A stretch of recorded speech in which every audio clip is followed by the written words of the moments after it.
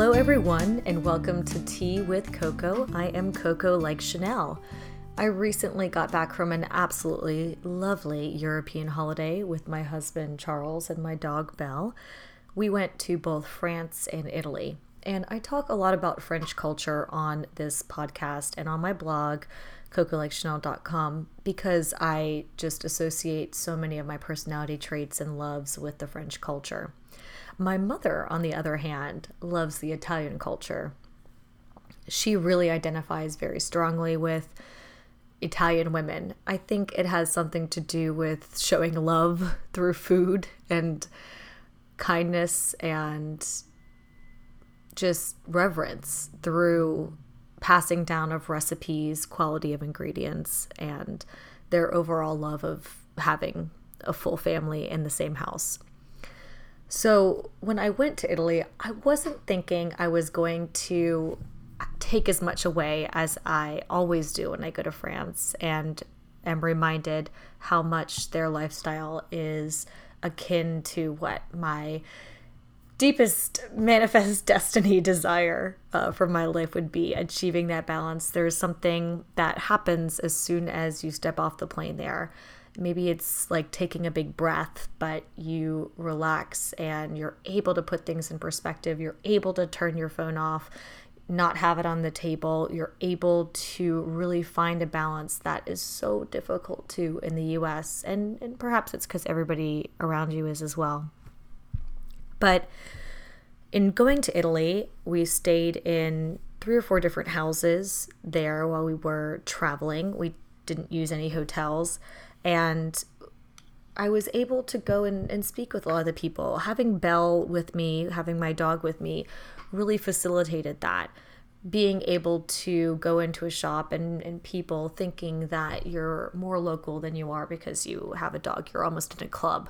And I got to experience a few things that I hadn't experienced before, even traveling there as often as I did as a child, because it was my mother's favorite, so we went quite often. Traveling with your family is different. Being there now as an adult and traveling in my own way was really eye-opening. A couple of the things that I did that I'm going to discuss today were new to me. I had gone wine tasting many times, but I had never gone olive oil tasting. And as I was sitting and listening to a mother and her daughter who owned the olive oil factory with their family discuss how they operate their business, why they're situated where they are, it really struck me as this correlation between how they're running their business and how they live their life. And so I wanted to share that with you all. So here are the 5 things that I learned about quality, cooking, and love from Italian women. First off, ingredients. One of the things that strikes me as such a vast juxtaposition between the US culture and the European culture, especially the Italian culture, is the emphasis that they put on ingredients. There is a very big movement, I think, to change that in the US, and people are becoming more and more concerned with the ingredients, but it's almost as if it's a status symbol. If you buy organic or if it's grass-fed, it doesn't necessarily have to do with the taste or supporting the locals that you have in your backyard. It's not a community or a necessarily taste quality issue. I feel like it's almost gotten this pompous meaning. And when you are curious about where your food comes from, there's been even SNL level skits done about how insane it would be to know everything down to that, specificity, like where did your chicken come from? But it isn't like that in most of the other countries, especially in Italy. This small family that we were traveling their olive orchards in, they own the olive production company, which presses cold pressed olive oil, as well as a mill, and they produce flour, which was a complete surprise, but absolutely fascinating to go and still see the stone that their grandfather used 100 years ago in operation in their mill. And when they were explaining about the quality that they use and what they will put on their label, like with their label, with their name on it, their family's name that has been within this region, was incredible. It had nothing to do with status. It was not something that they were looking to get accolades about. They had pride in it. They felt a connection through their family and the generations to that land, to the olives, to understanding, to seeing, to smelling, to tasting, and reacting to them, not the other way around. I feel a lot of times, like in business deals I have in the US, the date is the 18th, and all the other, extenuating circumstances don't matter. If we say the date is the 18th, then it's going to happen on the 18th. And with them, when we were asking, when do you pick the olives? It all depends. And rainfall and soil and looking at them, smelling them, tasting them. They said the olives are in charge. We're not in charge. They react to the land, which is reacting to the environment, the wind, the rain, the sun.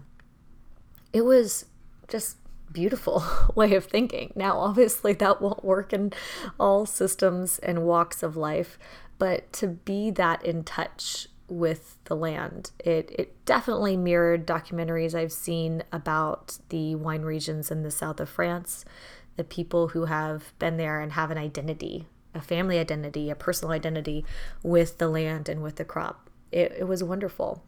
And to produce the amount of olive oil that they want to every year, because it's a small family that owns it, they do buy olives from local farmers.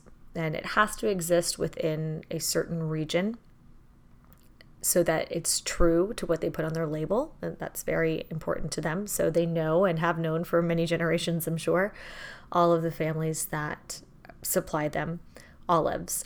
But that doesn't mean that they lower their standards. So she said every morning they have farmers that come in and bring crops, different types of crops in, and they inspect them.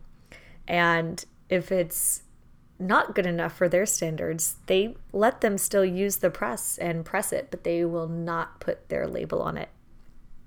It was wonderful to see. It was truly an experience to be there watching trucks come in and see, here's where it is, and 5 feet over here, it's the, press. And then you can go in and see the entire process of how they try to be respectful to the olive and to the work that goes into making a single one, and where they store them, how they bottle them, the different qualities that can arise from them, the flavors that come from there.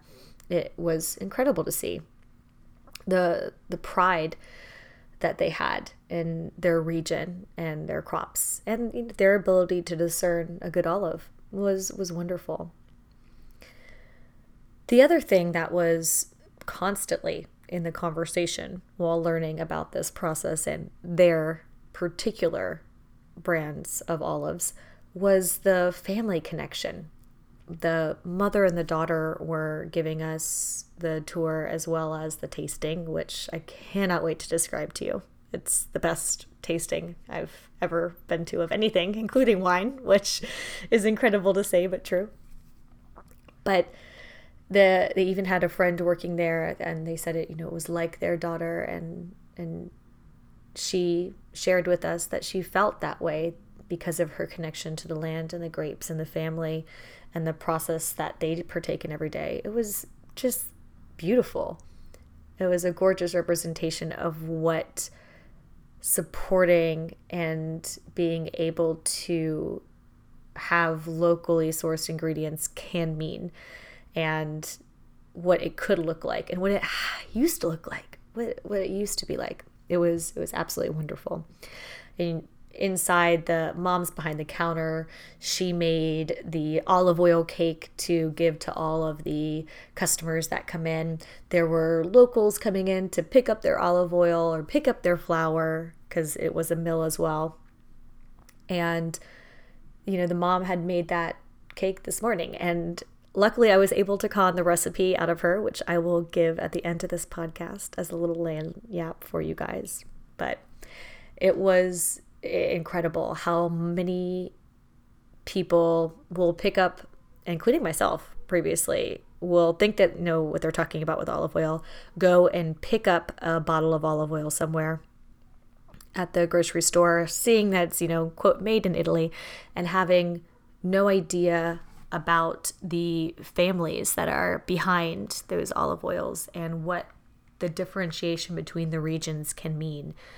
When we were wine tasting in Italy in Chianti, it was a winery and a distillery, and they make Lemoncino, which I had heard of limoncello, which is from the south, where you basically put almost Everclear, very strong liquor, it's very strong, with lemons, and let it diffuse into that flavor. And that becomes limoncello. It's like a shot, but you sip it, served chilled. It's very, very good. And they have lots of varieties, melon, and we even sampled rose. It was incredible. But limoncello is from the south, they said, because they do it slightly differently with the amount of sugar. And limoncino is from the north. And it's a different name, even though it's the same process, because they want to take regional pride in what they have produced. So it was interesting just seeing those small points. And with olive oil that you get in Italy, it always has a regional marking, just like wine does. And you can tell what region it has been in and where the grapes were grown. It was incredible to see that translate over into the cuisine area as well. So the family that did this also served the locals, and they said, what we're really here to do is serve the locals, and we're, very grateful if other people are able to enjoy, but what we want to do is continue to feed the families that are here and provide them the best olive oil we can. And that feeling of family is incredible there. You don't want to leave. I had a hard time packing up and leaving because it was so warm and wonderful. And their knowledge and willingness to share was incredible. So finally, after touring and seeing the mill and seeing where the, farmers bring the wheat in every morning, very similar to the olives, and seeing how they are shucked and how they turn into different types of flour for different types of uses, one type for bread making, one for pasta, one for pizza. Just absolutely incredible breaking it down that small.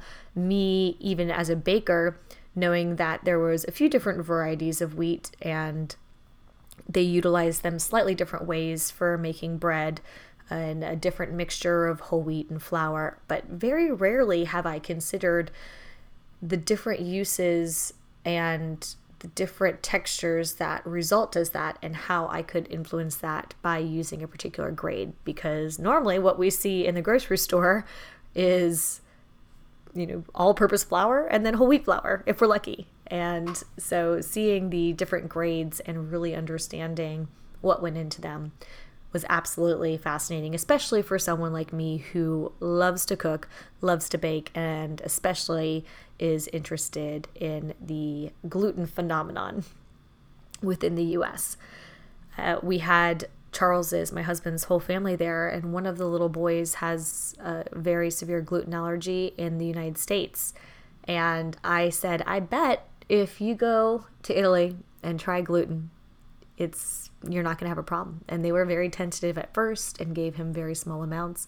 But by the end of the trip, he was eating pizza and pasta. And it was incredible that because Europe has banned GMOs and their wheat germ was not altered, it's still a very true representation of what wheat used to be 20 years ago in the US when we didn't have, the gluten allergies coming up. So a personal anecdote, I'm not giving out doctoral advice to people with celiacs or gluten intolerances, but it was very interesting to see that case study in effect. So the final thing I wanted to talk about from them was a wonderful phrase I learned actually from a book written by Samin Nosrat called Bella Figura. And this book was written by a Iranian British woman who was having a hard time in London with the hustle and bustle of a high-powered, high-paying job, and moved to Florence on a whim to write a book, and learned about how to make things rosier and more beautiful, which is obviously, as if you're listeners to this or read the book that I published last year, How to Live a Romantic Life, then you'll know it's something that I try to concentrate on, finding beauty in the smallest arrangements. And bella figura literally translates to beautiful figure. So how do you make something beautiful? How do you take it as an opportunity to take something that could be mundane and turn it into something that makes you smile, something that is beautiful and enticing? And that is what the olive oil tasting was. This was like a family room, and they had this beautiful table set out with all the different things that they had personally made so that we could enjoy the olive oil to the most of its potential.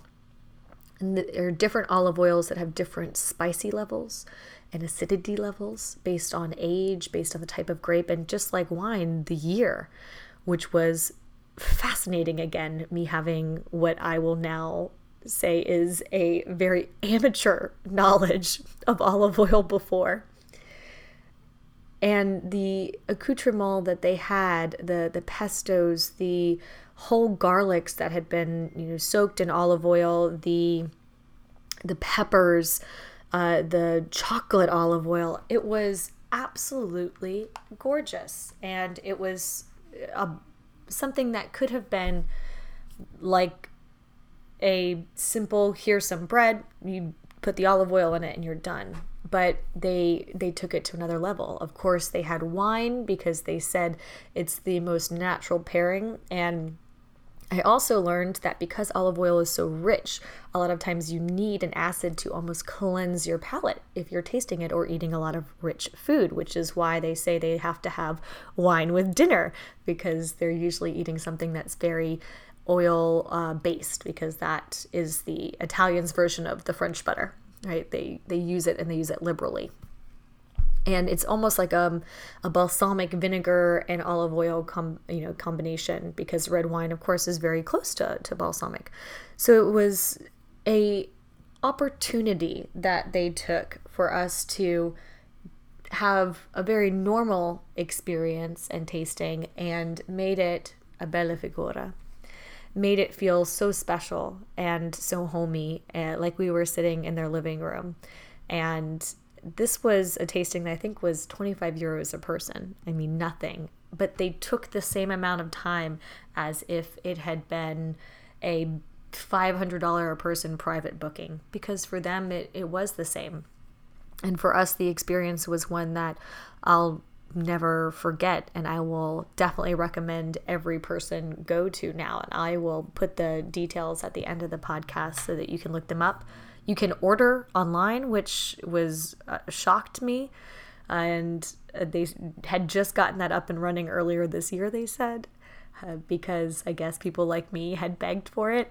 So I'm glad to see we've been able to extend that and use globalization for the good.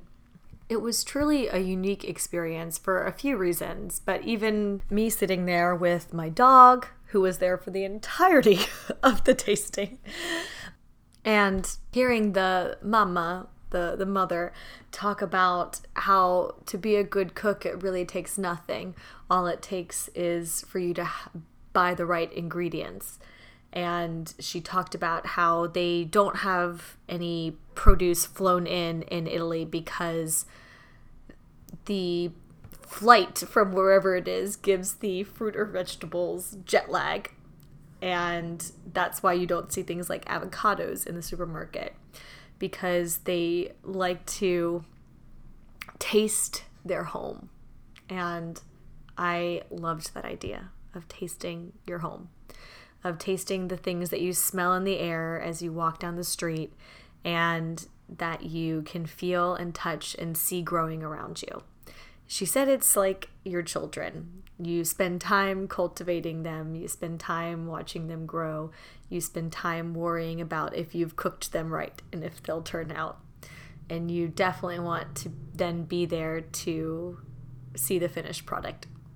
The thing that you feel the most in Italy, more so than I would say any other country I had been in, even France, is love. And I think it's that focus on quality of time together, quality of life. A lot of other places focus on quality of enjoyment, quality of self-time, quality of self-love, self-pampering, quality of work in Germany. But quality of love was there. And it actually took the front seat to a lot of other things that we tend to focus on in other cultures, other metrics of success. And I loved taking that away from there, as well as the delicious bottles of olive oil and flour that I and my husband hand carried back to the US. We did get stopped at customs, and they did inspect the bags of flour, which I will admit 100% looked like bags of cocaine. But after joking and getting the all clear from the TSA officers, they all thought it was pretty cool that we had hand carried flour back to the US, because I had to make pizza again and pasta with the flour that I had seen the mill churn. Very, very special. So I will leave you with a summary of the 5 things that I learned about quality cooking and love from Italian women. Ingredients, pride, family, bella figura, and make sure to balance your olive oil with your wine. The olive oil cake recipe. So, for the olive oil cake, you need 1 cup of yogurt, 2 cups of sugar, 3 cups of flour, 1/2 cup of olive oil, 1 teaspoon yeast, a little bit of lime zest to taste, and powdered sugar for the topping. You mix all of the ingredients together in that order, and then you bake for 40 minutes at 200 degrees Celsius, which is about 400 degrees Fahrenheit. It's actually 392 degrees Fahrenheit for the exact conversion. Of course, they were using Celsius because it was in Italy, so mess with it a little bit. And then let cool and dust the top with powdered sugar. The company that I've been talking about that created the olive oil, did the tour and owned the mill where they milled the flour, is called Frantiero Moro. And you can actually go to their website, which is oliomoro.it